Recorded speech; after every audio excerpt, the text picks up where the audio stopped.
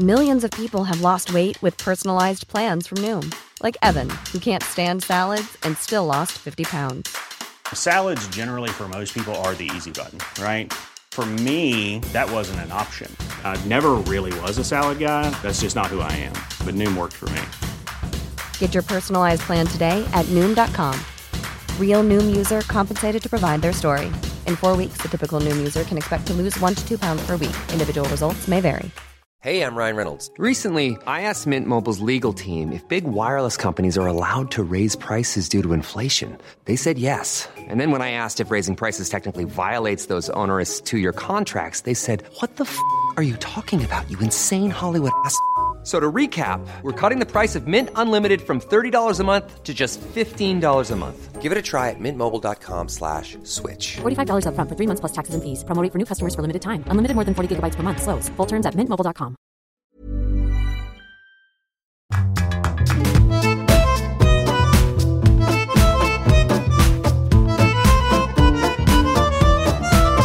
Hello, ahoy, welcome along to Writer's Routine. This week we're chatting to the international best-selling author Ruth Ware.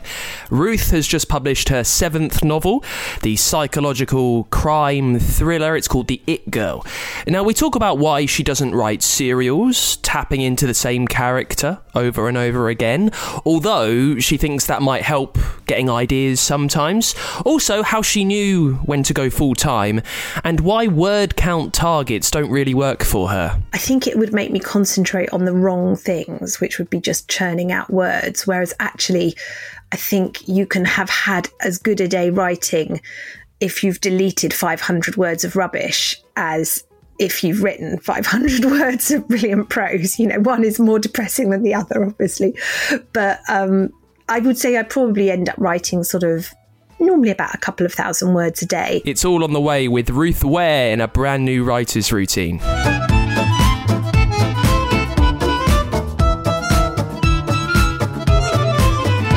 Yes. Welcome along to Writer's Routine. My name's Dan Simpson. Thank you for bearing with me for just a week's absence. I think we should be pretty much continual right now through till Christmas. All being well, fingers crossed. This is the place where we take a look through an author's working day. We see how they get ideas, how they plan that idea out, how they plan their space and their time to give them the best chance of getting that idea out. Now this week, we're with the international best-selling author Ruth Ware. She started out writing young adult fiction and now has moved into crime and psychological thriller. She is a Sunday Times bestseller.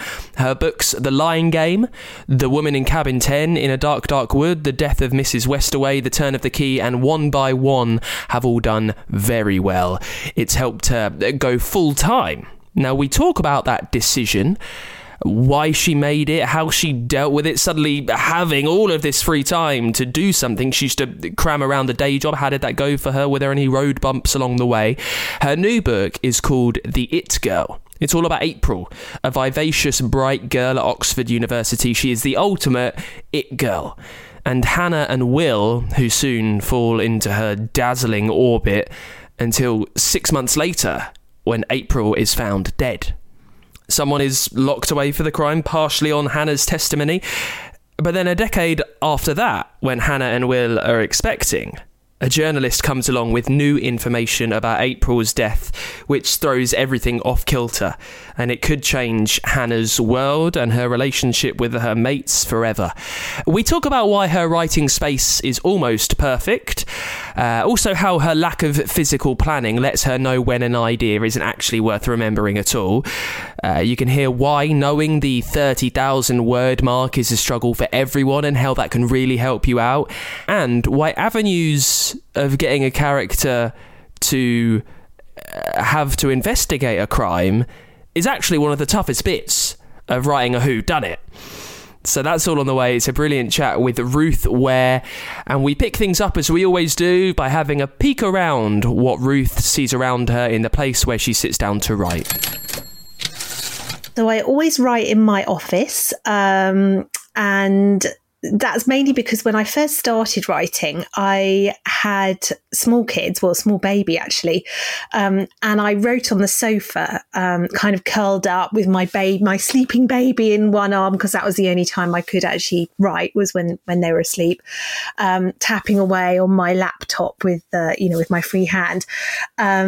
And bed or the sofa is still one of my favourite places to write. But unfortunately, after doing that for a couple of years, I completely screwed up my back, and ended up going to my doctor, who said, tell me about your desk setup. And this sort of little ding went off over my desk. Okay, that's a good point. So now I'm really strict about it. I have like a proper desk with a desktop computer with the screen at the right height and a fancy chair, which was a big investment at the time, but has definitely paid dividends in terms of, not having to go to constant chiropractic appointments and stuff. So yeah, I'm really lucky that I now have my own space for writing, which was a dream for a long time. I was always in the corner of living rooms or, spare bedrooms or whatever. But no, I have my own office. I have a nice big desk with not too much clutter on it. It's surrounded by built-in bookshelves, which have all of my foreign editions and translations and copies of the proofs that I've been sent to read. So it's a lovely place to spend the day. I always love chatting to an author who's been able to make like a writing space to spec. Like, as you said, it's something that you've dreamed about for a while. I guess, how close is what you've built to what you had always wanted? What were your must-haves around you? I think it's pretty close now. The only thing is it's a really small room. So I've always wanted floor to ceiling bookshelves. I love a nice big desk. I hate desks that have drawers behind them. I like to be able to swivel and swoosh up and down and not bang my knees against, any obstructions.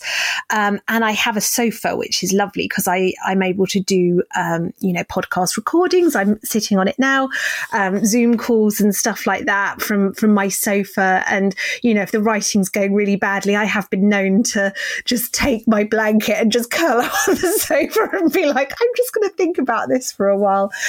So I would say, it's pretty idyllic. If I did make a change, it would probably be to pull all of the walls out about 6 inches to just get a little bit more floor space, but that's being picky, really. What about the practicalities of it?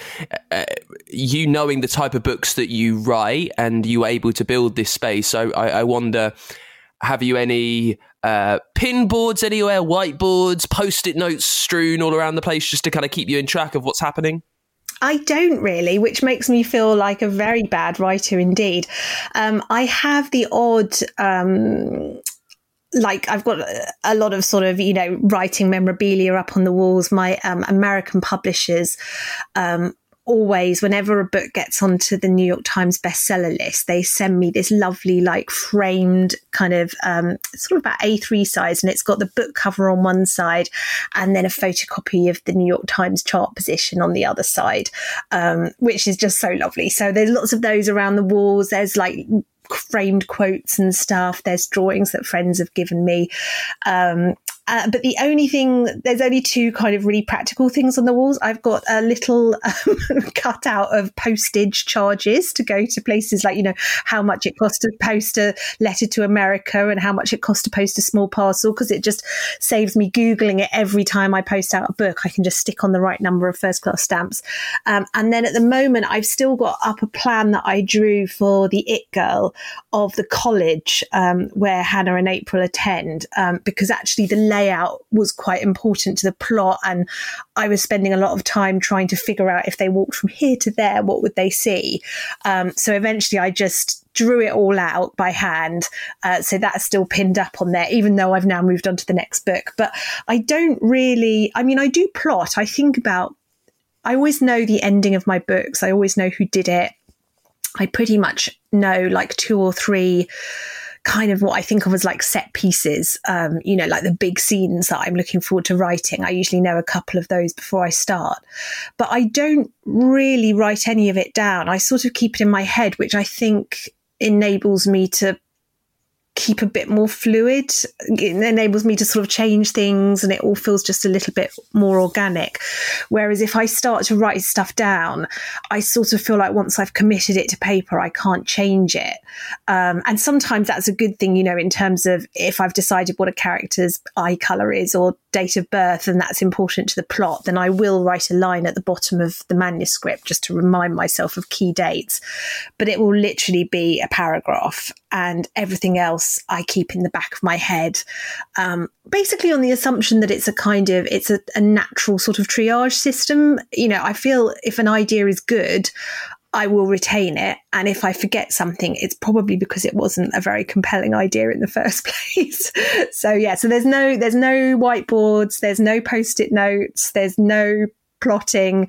It's all just in the back of my head, or very occasionally like one line at the bottom of the manuscript saying something like, remember to add wedding ring, or something like that, Let me just take you back to the drawing that you've got of the college that the girls go to. How is that something consistent through your books? Is there always maybe one thing that just kind of keeps you in check, a map? And how long is this going to still be there before you take it down and perhaps replace it with the next thing? Well, I should probably have taken it down already, but the part of the reason why it's still up there is because I'm not a very good drawer, and I was quite proud of it. So I was like, oh, that looks quite good. It's quite common for me to have like things like, for 1 by 1, which was set in a ski resort, I fairly early on did a map of the resort and a map of the ski runs, color coded in red, and like a real ski run map for a resort, because again, that was a big part of the plot, how the runs all kind of mapped together and how they navigated their way around the resort after there was an avalanche. So that was up on the wall for 1 by 1. But oftentimes I won't have anything up. I don't think I had anything up for the Turn of the Key. The layout of the house in that was pretty simple, so it was easy to keep in the back of my head. Didn't have anything up for The Lying Game or The Woman in Cabin 10. So it's very much, it's usually maps or plans of houses where I trip up, and that's hard to do on the computer because obviously, it's difficult you can't draw on a manuscript. So that's when I reach for pen and paper. But otherwise, for things like dates of birth and stuff, which was a big issue in The Lying Game because it takes place over the course of a school year. And so people would have had birthdays and things which have had to have been marked. And, that's a big issue when you're sort of 15, like who's older than who.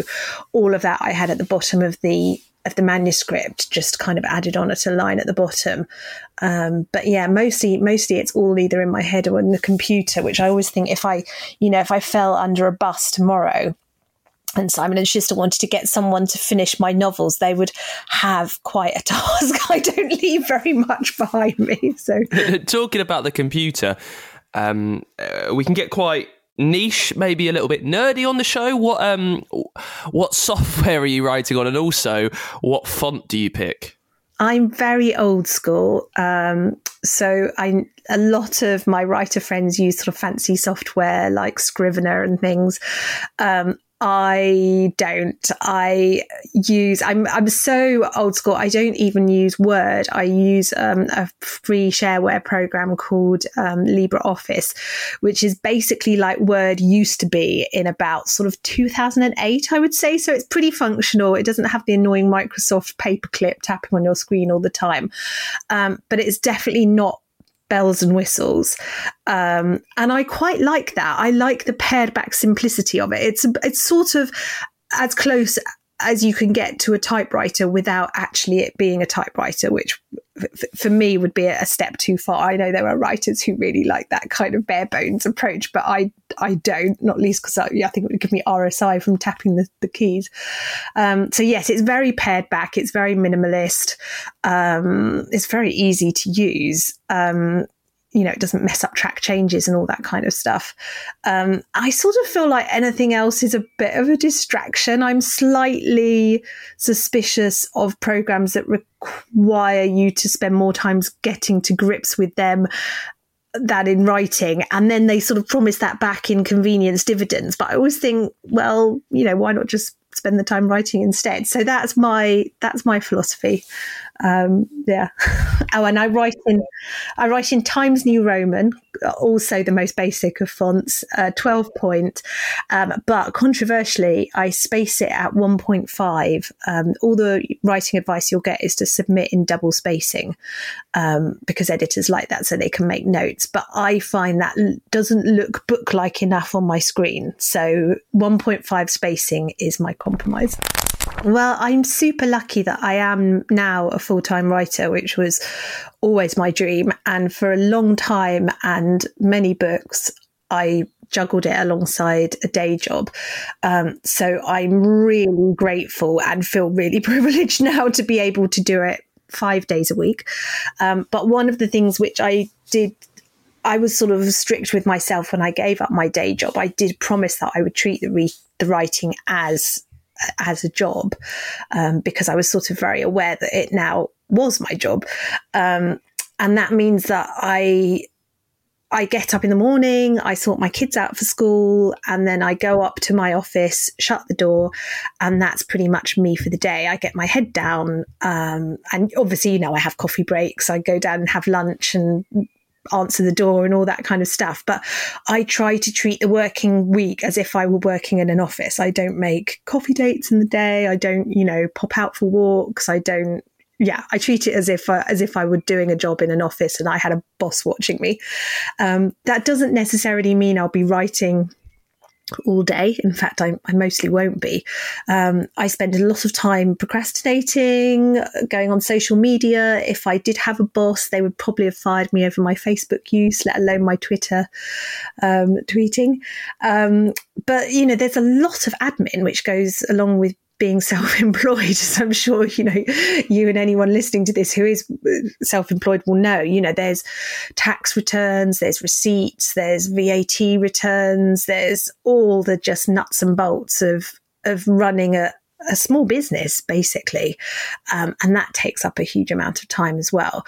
So I'll be at the desk all day doing, a mix of writing, admin and procrastination in probably equal parts. But if the writing's going great, then I might have my head down from 9 a.m. until 3 p.m. when I'll suddenly sort of emerge blinking and realize that, the kids are about to come out of school and I need to get a move on and I haven't had any lunch.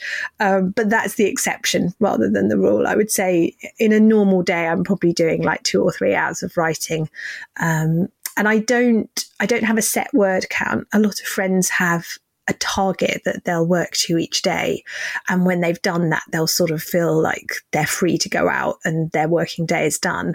I don't do that, partly because I think it would make me concentrate on the wrong things, which would be just churning out words. Whereas actually, I think you can have had as good a day writing if you've deleted 500 words of rubbish as if you've written 500 words of brilliant prose. One is more depressing than the other, obviously. But I would say I probably end up writing sort of normally about a couple of thousand words a day. But that's not my target. That's just if I've done it, I feel like I've had a good day's work and I feel happy with myself. Well, so if there is no word count target, you kind of touched on this. What dictates at the end of the day that it's been a good one? How do you know that you're happy with what you've done and where you've got to? Basically, if I feel the book is closer to being what I want it to be at the end of the day, I feel it's been a good working day. And that might mean it's closer to being finished and I've written another chapter and it was a good one and I feel happy with it.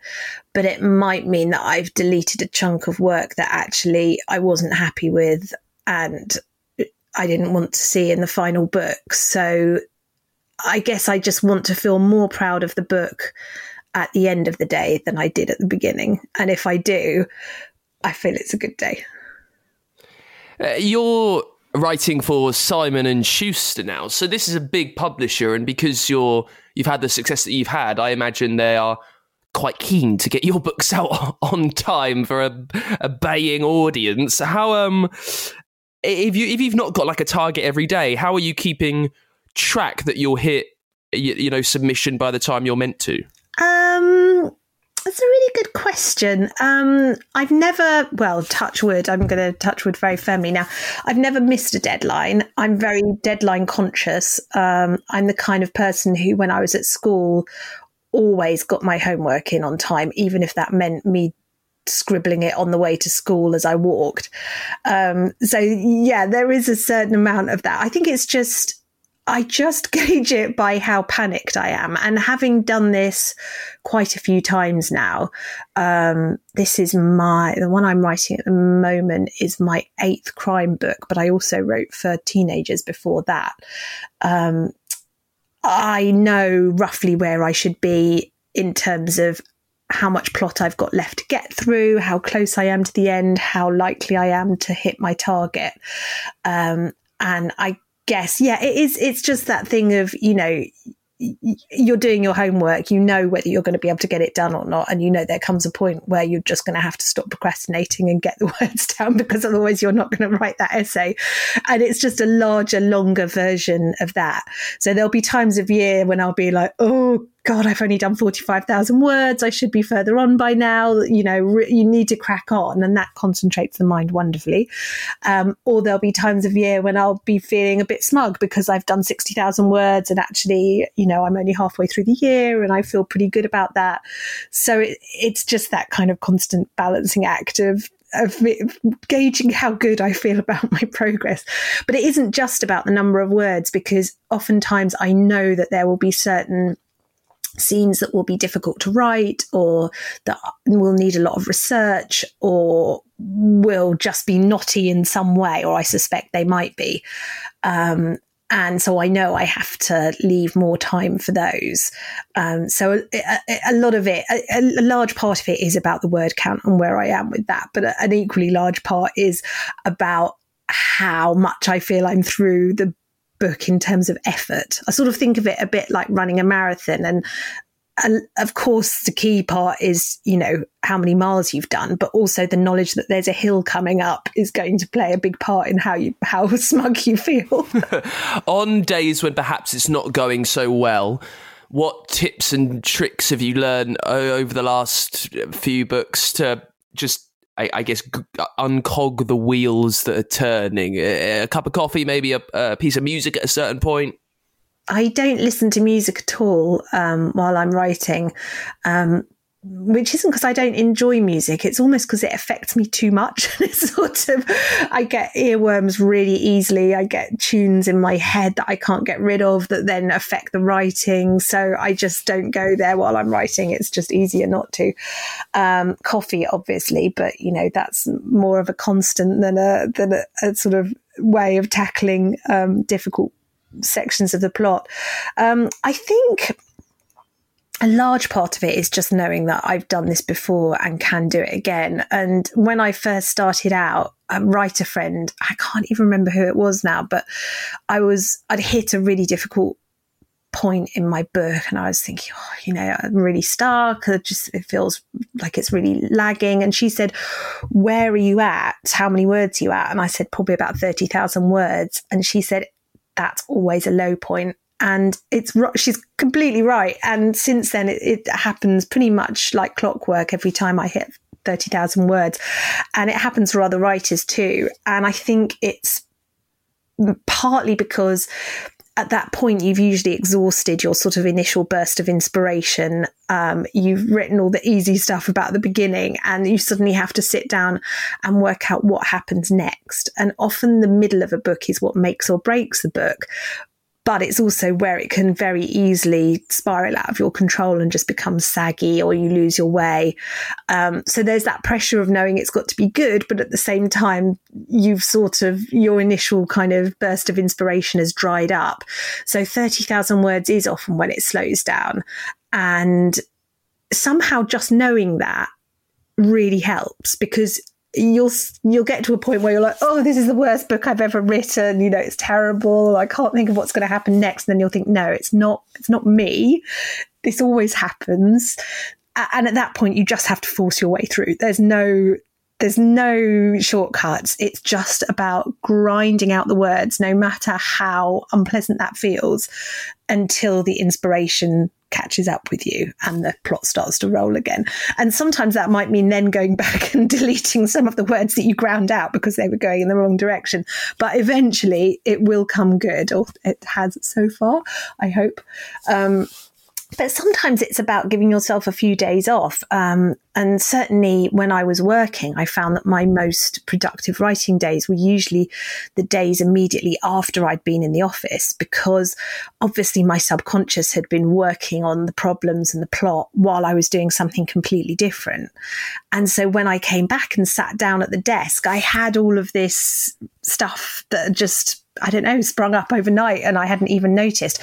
And certainly that was something I found with The It Girl, was it was written hard on the heels of lockdown. So in a year when I would normally have been writing a book, I was homeschooling my kids, and my husband's a virologist. So he was working for PHE and working all the hours that God sent, and generally not much help, but through no fault of his own.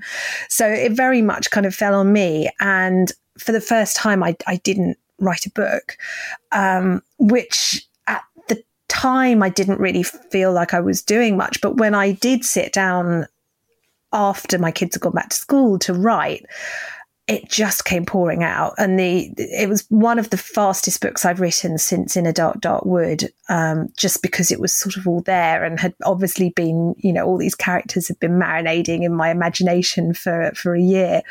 So it was sort of ready-made in a way. So I think sometimes knowing that, and just knowing that if I take a step back, give my subconscious some time to chew on a problem, do something else, do some admin, go for a walk, fill out my tax return, by the time I come back, hopefully there will be a solution ready and waiting. Not always, but hopefully. Let me ask you about going full time. I don't need any massive specifics here. What makes that decision? Is it a financial one? Is it just because you're spending so much time doing your side hustle that it just makes sense just to kind of crack on as if it was the full-time job? Yeah, I mean, I would say I left it pretty late. And part of that was having worked in the book trade. I had seen how difficult it is to make a long-term career as an author. And that was always what I've always wanted to be a full-time writer. So it was always my ultimate dream.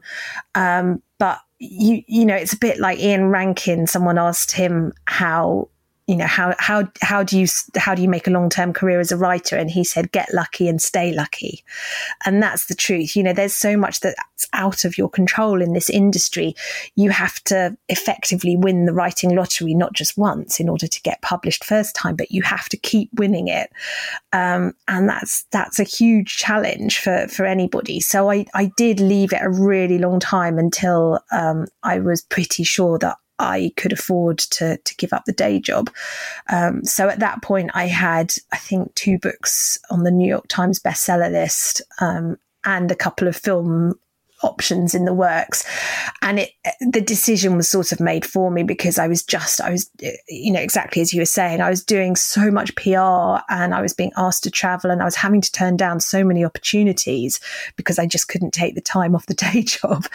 And eventually, my husband and I sat down and did the maths, and I was like, this is silly. I'm losing more opportunities because I can't physically fit them into the working week.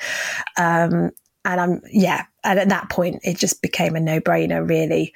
But it was still a scary step to sort of try and pay the mortgage and all the bills through something as ephemeral as writing books. And then when you finally make it, you become full-time. I know that some people struggle with suddenly having the complete day at their leisure to do something that they were fitting in around everything else they were doing. You've said that you treat it like a 9-to-5 job. I guess the question is, why do you do that? When you do have the opportunity to crack out 1,000 words before 11 and then go to the cinema or go for a long walk or go for brunch or whatever it is, why are you still treating it like this 9-to-5? Well, part of it is exactly as you said, I think I was lucky that I didn't go from full-time day job to zero in one transaction. Because I'd had kids, I had already gone part-time just for childcare reasons. So I'd started off working in the office 3 days a week, then that had gone down to 2 days a week. And then eventually I gave up those final 2 days. So by the time I did that, my kids were already at school and I was, school and nursery. So I was writing effectively sort of full-time 3 days a week already. So it was a sort of gradual process of whittling it down. But I was very aware that I needed that structure and that my family needed that structure, because the thing about working from home, and particularly working from home in something as all-consuming and personal as writing novels, is that it does take over your life. If I anyway allowed myself to be writing at 11 o'clock at night, to be dreaming those characters, to be on some level, that's what you want. And obviously you're thinking about your characters all the time, but it can very easily send you a bit nuts in a way. So I think for me, it's really important to create structure, even if it's an artificial structure that I have imposed on myself, and to create boundaries. And I really enjoy the fact that at 3 o'clock, I close my office door. The book I'm writing is on the computer in my office, so I can't fiddle on it on my laptop. The working day is done and I can give myself to my family, and that's really important for them, but it's also really important for me to be able to sort of shut off. Because I think, it's something that everybody has experienced over COVID, is that when you're working from home, you can find yourself working just 24 hours a day, apart from when you're asleep. You're answering emails in your dressing gown, you're tapping out replies from your bath. And actually, I don't think that's a super healthy way to be. It feels convenient in the moment because you think, well, I won't have to deal with this tomorrow. And sometimes it's the only way it's possible to work. I know when we're all homeschooling and everything, you just couldn't do anything during the day. So yes, of course, all of us ended up doing our taxes at 11 p.m. or our emails at 5 a.m. because it was the only way to get the job done. But I have the luxury of being able now to create that structure and those boundaries. And I think it's good for me, good for my imagination. How much did your view of writing change then? I mean, before going full time, you were doing it, I don't want to say as a hobby, but it was not your main gig. It was kind of a dream that you'd had for a lot of time, but then suddenly it becomes your main income stream. And as you say, you've got to pay the taxes, you've got to pay the mortgage with it. How much did your view of what writing was alter in that switch? Did you become more serious with it? It's a very good question. I think there was a massive switch when I did get published, just because it really did go from being a hobby into being a profession. And of course, I took writing seriously before I got published. I was very aware that I was trying to produce something of a professional standard that, I would be proud of when it went out into the world. But there is a very definite difference between writing because you want to and because it's your dream versus writing because you've signed a legal contract promising to deliver this book. And in theory, you will have to pay back the advance if you don't do that. And that having that knowledge in the back of your head definitely changed for me the way I felt about my writing. It just becomes a professional obligation, really, rather than something I do just because I love it. And obviously I do love it, and I'm incredibly happy to be able to do that. But I always smile a bit. There's that cliche of, if you love your job, you'll never work a day in your life. And actually, that's not true. I don't think there's lots, we all love our jobs, or many of us are lucky enough to love our jobs, but that doesn't mean that we're not working hard and we shouldn't value what we do as work. And I think to pretend that's not the case is a little bit dangerous. So yes, first and foremost thing was just that switch from knowing that I was doing it for fun to knowing that I was doing this as a professional obligation, as a professional person who had undertaken a contract. So I do keep that in mind very much. I am a business person, I have a professional reputation that I need to maintain. Writing is on some level a kind of woolly creative thing that it's really hard to pin down. But on another level, I'm a professional providing a service which I'm charging money for. So I think it's really helpful to keep both of those things in mind.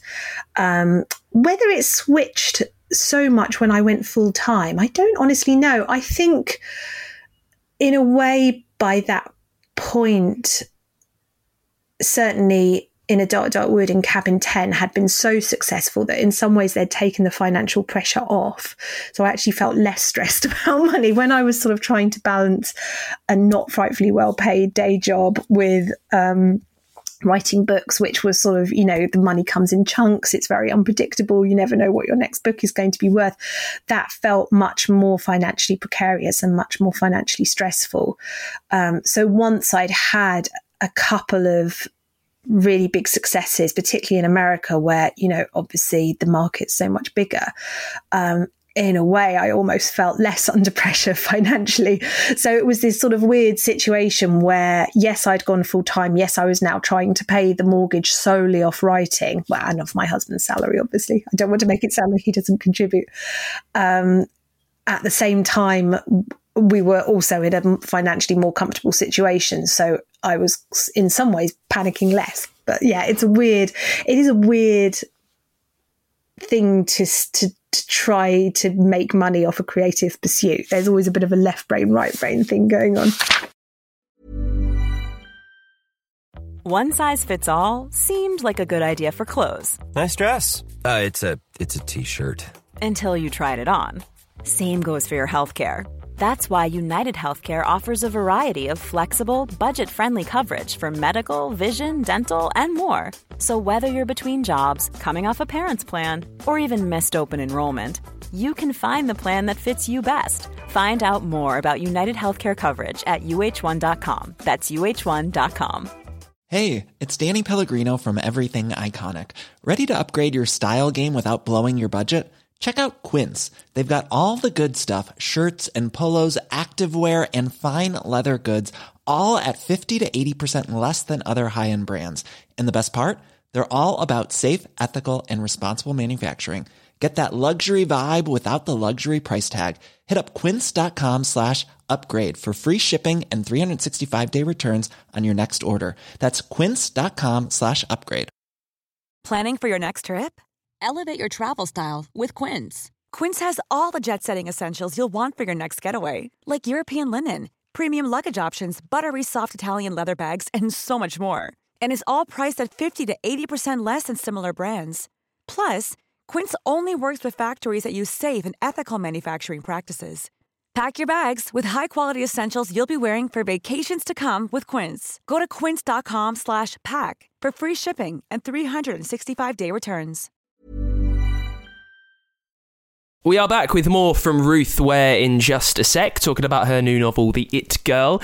If you're enjoying the show, if you've enjoyed anything along the way, anything that has helped the way that you write, if it's changed the way that you plan your day and your space, you can help the show out. They're helping you out, I guess. It's patreon.com/writers routine.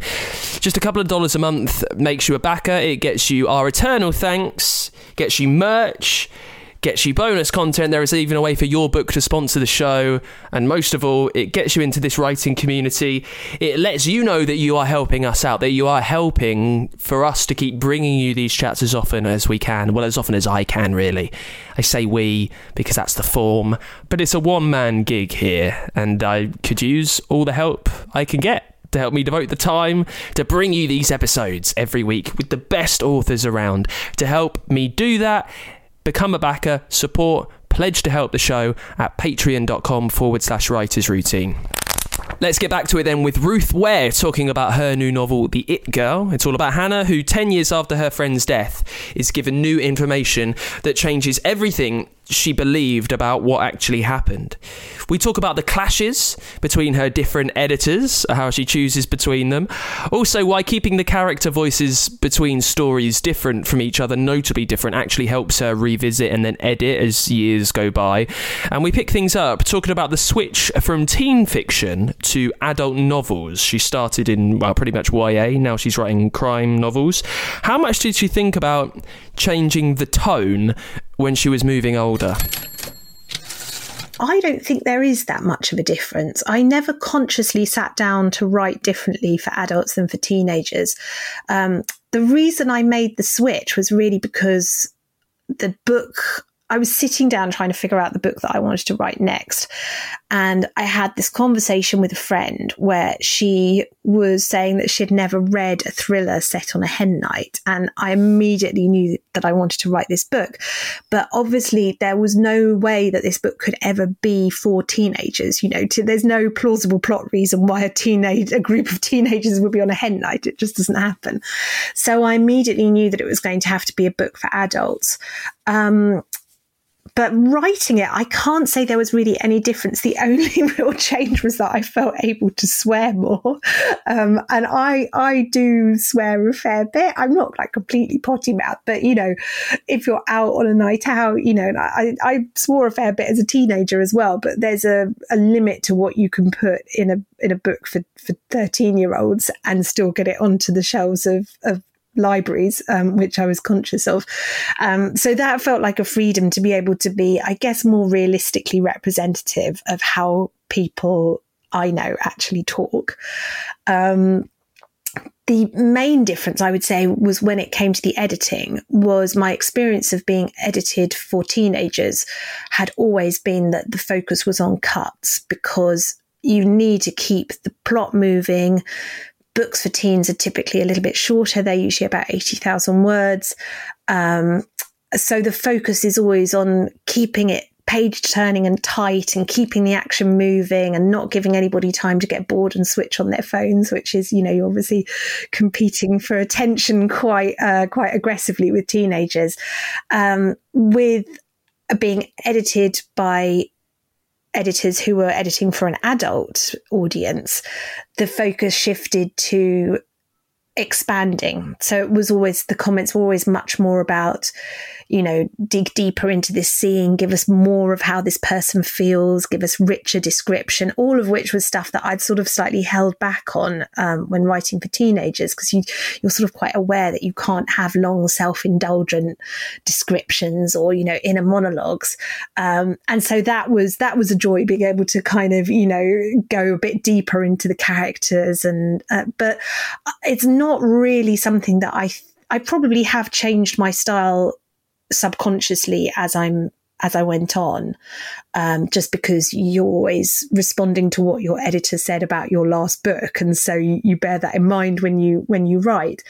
But no, I don't really ever sit down and think, oh, I can use this long word because I'm writing for adults. And actually, I have a surprising number of teenagers who read my adult books. And who often write to me and say, you know, this is the first grown-up book that I've read. So maybe that's why that my style works for them. I don't know. Talking about editing there, it sounds as if you are not just like vomit drafting the first draft and then coming back to it at a much later date. You're refining it as you go? So yeah, I don't do multiple drafts. I write pretty clean. So usually when I get to the end, that's 99% what gets handed into my editor, which isn't to say that I get every single sentence right first time, but I sort of whittle it and tweak it and change it as I go. And I'll sometimes go back and kind of seed things in, but not in the sense of doing a new draft. Just, you know, I'll realise that there's some aspect of some character that I need to bring out more strongly in an earlier chapter or whatever. So I'll go back and just tweak 1 or 2 scenes and interactions just to sort of bring that out. So it's a kind of constant process of tweaking and polishing as I go. And usually when I write the end, that's it. I'm pretty much done. There'll occasionally be a few things that I'll need to go back and slightly tweak or change. If they're bigger, I sometimes hand it into my editors saying one thing that I would like to bring out in the next draft is X, because I want, if it's a large change, I often want their opinion on whether it's worth doing, because sometimes they disagree with my views.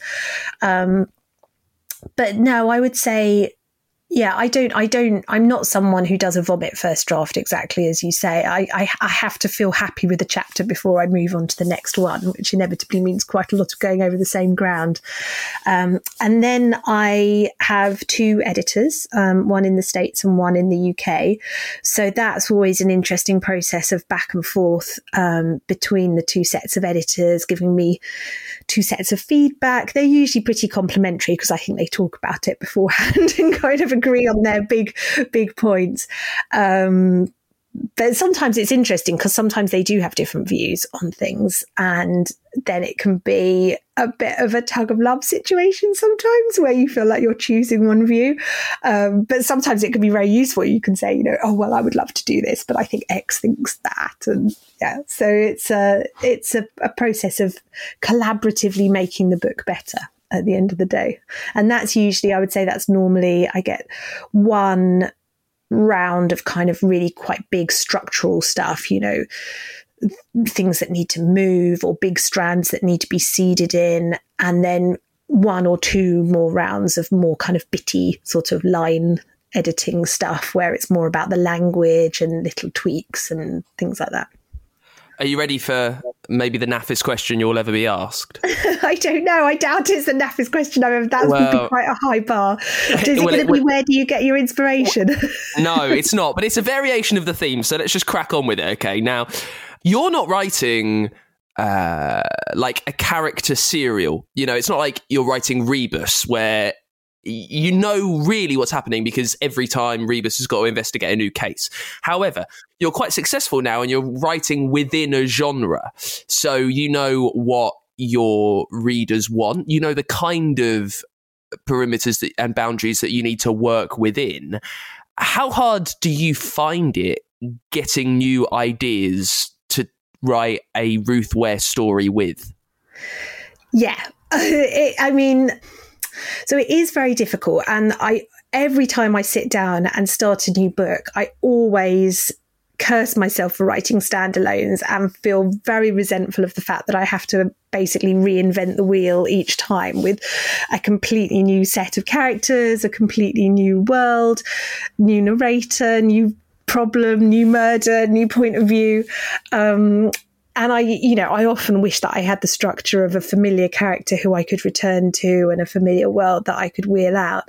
The thing is, I guess there are advantages to both because it does mean that I've been able to switch things up in my books in a way that if I were writing series characters, I think I would have difficulty doing.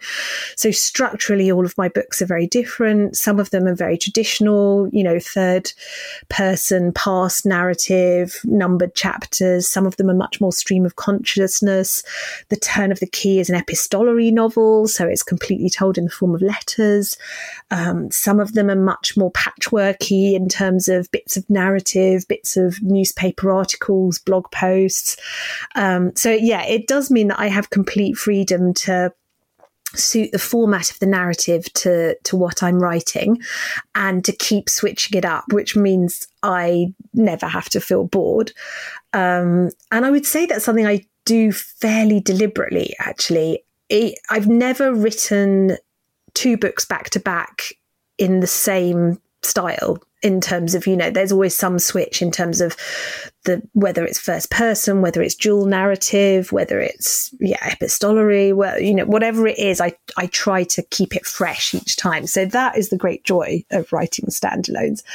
But I in some ways I would love to write a series character, but I think the problem that I have is that I'm not someone who's well suited to writing procedurals. I have no background in law or policing. I don't know very much about that world. And it's not a genre I read hugely much. So I think I would find it really difficult to create a police officer or a lawyer character convincingly, particularly when there are other writers out there who do it so brilliantly. You know, there's people like Steve Kavanagh or Imran Mahmood who are writing brilliant lawyers and have that legal background, or, you know, people like Claire McIntosh who used to work as a cop. So she just got a level of insight into that world that it would take me years to achieve, and probably at the end of it, my portrayal wouldn't be as convincing as hers. But the difficulty is, of course, if you're not using someone with that kind of professional involvement, it's very difficult these days to come up with reasons why someone would be serially involved with lots of crime, short of them being, you know, Dexter style, a serial killer. You know, the days of when Ms. Marple could just rock up to crime scenes and start poking around with her knitting needles are gone. I don't think many readers would accept that as, you know, as outside of the cozy genre, maybe, which I don't really write. But, you know, in a world where you can have cat detectives, fair enough, anything goes. But I don't think I could write Midsummer Murders or Murder, She Wrote and pull it off convincingly. You're so right, aren't you, there? Because I was just thinking about the new avenues into crime writing and why someone is investigating, and then when something comes around, like I guess you would say Richard Osman's series about a retirement community suddenly just deciding they're yes, which he does pull off, but I'm not sure I could have written that book. So it's staggering, isn't it? It really is. You were talking about forms there.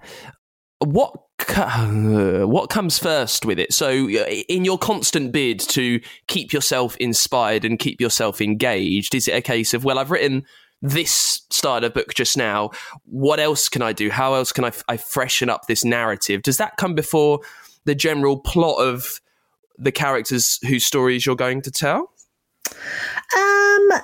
No, not usually. Sometimes it does. In the case of The Turn of the Key, I've been wanting to write an epistolary novel for years. But whether that came first, I don't know. It was the idea of that book came from lots of different places. And somehow, because the main character was in prison, which is one of the few places where people still do write letters because they don't have access to the internet, it felt like a novel where I could finally do that. So they just sort of melded together. It was the right novel for the right kind of format. But sometimes it is more, calculating. One by one, I've always done straightforward first person narrators. And one by one, that's what I did. I wrote it in not first person necessarily, but I've done usually a single point of view narrator. And I did the same with one by one, and then got about a third of the way through and realized that I needed a second narrator because I'd picked the wrong point of view to tell the story. And I couldn't let go of the person who I'd written 30,000 words in. But she couldn't tell me everything that I needed to know. So I had to go back, ditch half of what I'd written and reseed in a second narrator, which I'd never done before. So that was sort of more the book forced the format on me. And I was at the time really pissed off because I very rarely have to ditch that much. And that felt very painful, but, it was what the book needed. But other times, it's, I end up, when I wrote The Death of Mrs. Westaway, I'd written 3 books in the first person, and I thought I want to write a book in third person, and because of that, I think, third person past is quite a traditional sort of classic way of telling a story, really. And because of that, I think the book itself came out very traditional and classic, and it's got, lots of echoes of people like, Daphne du Maurier and Agatha Christie to an extent. It feels like my most old-fashioned book in terms of setting as well as style. So all of those things kind of weave together. I think it's impossible to separate them out and say which one came first and which one, came after. They sort of complement each other. I'm often editing one book while I'm beginning the next one, just because of the pressures of deadline. So actually keeping those two voices distinct in my head becomes really important. But I guess a lot of it is just about getting to know them as a person, getting to figure out what makes them tick, thinking about them carefully before you start writing the book. You know, in the book that I'm writing at the moment, the main character is such a different character to Hannah. They're just completely different personalities, very different motivations, very different just way of viewing the world. And that's not something I have to force. Like, I know that they're different, just as I know that, you know, two of my friends are not the same people, kind of thing. I think there is a danger if you're writing very similar narrators back to back. They do kind of bleed into each other, and that's something I've always tried to not to avoid exactly, but it's something I've always been quite conscious of. And maybe the fact that my two narrators for the last two books are very different was on some level deliberate. So the new book is The It Girl. Tell us about the first moment that the idea for this story came into your head. What was the light bulb moment that led to it? Well, so I've been asked this in a couple of interviews, and the truth is I don't remember, probably because it was over lockdown. So everything is such a blur that, it's really impossible for me to remember where that kind of first seed came from. But I think most of my books are rooted in some sort of fear or phobia or, a horrible what if that makes you wake up in the middle of the night feeling chills. And I think the core of this book, which is the idea that my main character, Hannah, her roommate, April, was murdered when they were at college together, and the college porter was convicted largely on Hannah's evidence, and then 10 years later in the present day he's died in prison, and it should be this moment of release for Hannah because he's gone, she's pregnant with her college sweetheart Will. It should be this moment of like being able to face the future, but actually what happens is she starts to think about the past and to realise that she may have made a mistake when she gave her evidence. She reported what she saw and believed and thought truthfully, but she starts to become aware that she may have not had the whole picture herself and may have sort of unintentionally misled the jury. And at that point, she becomes completely obsessed with finding out the truth, partly because she needs to know whether an innocent man died in prison, but partly because if he wasn't guilty, it probably means that one of her university friends must have been involved in the murder. And I think the probably the first route of that was I did jury service a number of years ago, and the case was nothing like the one in the book. It was much less serious, thankfully. But I was really surprised by the weight of responsibility that I felt, and I could tell the other jurors were feeling it too. Everybody took it really seriously. They were really principled. They really tried to do their best by everybody involved. Defendants and the people who were the victims of the crime. And I was like, I just had sleepless nights over it, and felt a real pressure to get things right and to evaluate things in the right way. And I suppose as a writer, you take your own experiences, but then kind of magnify them to the nth degree. And the nth degree for me in that situation would be not just me doing my best to evaluate the evidence in front of me responsibly and without prejudice, but to be the person who had given evidence that had resulted in a conviction, and then to realise that maybe your own preconceptions and prejudices had got in the way of finding out the truth. And that is something that I don't think I could live with, and it's certainly not something my main character can easily live with. So I suppose that's the seed of it. But it definitely, as I was sitting in the jury room deliberating, it definitely, I wasn't coming up with plots over it. It's only years later that I think that's probably where that seed first got sown. So if you think that, and I know that you can't quite remember, so this might be quite tricky, but generally, as a writer, what comes next? So you've got that very initial idea, that seed. Now, you're not that much of a plotter. What do you need to do to that kernel before you sit there and start typing your first sentence? It's just so, every single book is different. And if I had a surefire kind of sequence of events, it would make me feel much better every time I sat down. And the truth is, I don't know. Sometimes the setting comes first. Sometimes the character comes first. Sometimes the premise comes first. Every book is different. In this one, I think, obviously, that what if you had given evidence in a trial that you later turned out to have doubts about? That was the kind of core. And then I suppose I started to think about what kind of person would be most tormented by this. And, Hannah she's a very principled person. She's a very reliable person. She's someone who really just tries to do their best in all situations. So she's the kind of person who would find it hardest to live with all of that. And then from there, I guess you start to think about, I knew that I wanted it to be about class and privilege and prejudice, and the kind of people who get believed in any situation versus the kind of people who don't. And so I suppose setting it at Oxford was part of that conversation. It's a place where inequalities really rub up against each other in very sort of interesting ways. There are people who are incredibly wealthy, have a great sense of entitlement.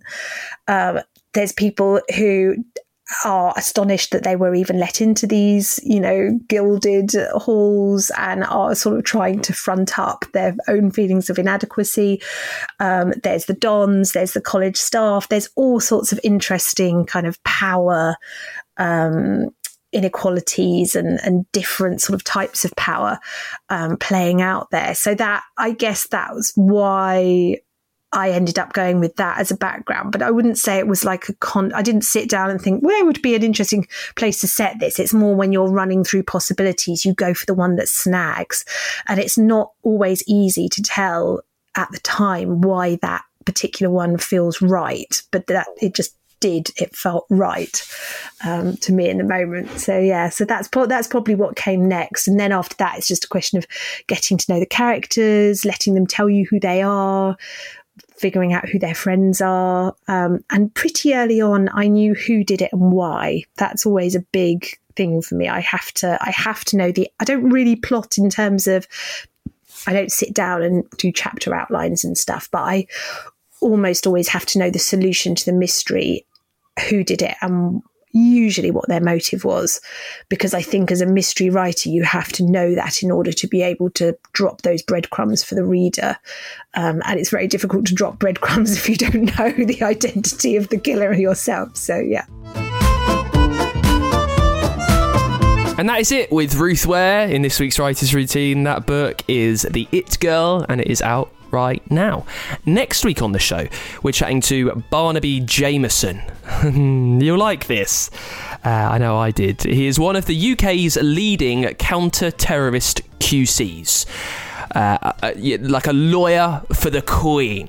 He's worked on some notorious cases involving assassination and bombing attempts, and he's used that experience for his first novel. It's called Codename Madeline. You can hear all about it, how he worked on it, where he worked on it in between being a lawyer, next week on the show with Barnaby Jameson. In the meantime, you can support us, patreon.com/Writers Routine. Get in touch using the contact page at writersroutine.com. Give us a review on Apple Podcasts if that's how you listen, and you can follow us at WritersPod over on Twitter. And I will see you next week with Barnaby Jameson on the show. Until then, bye.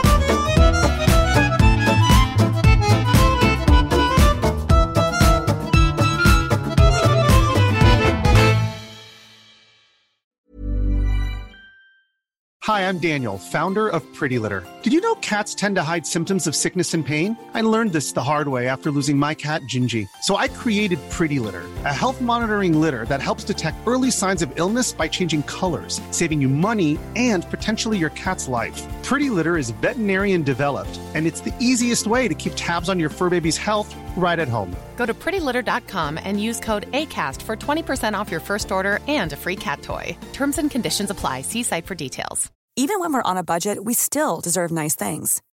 Quince is a place to scoop up stunning high-end goods for 50 to 80% less than similar brands.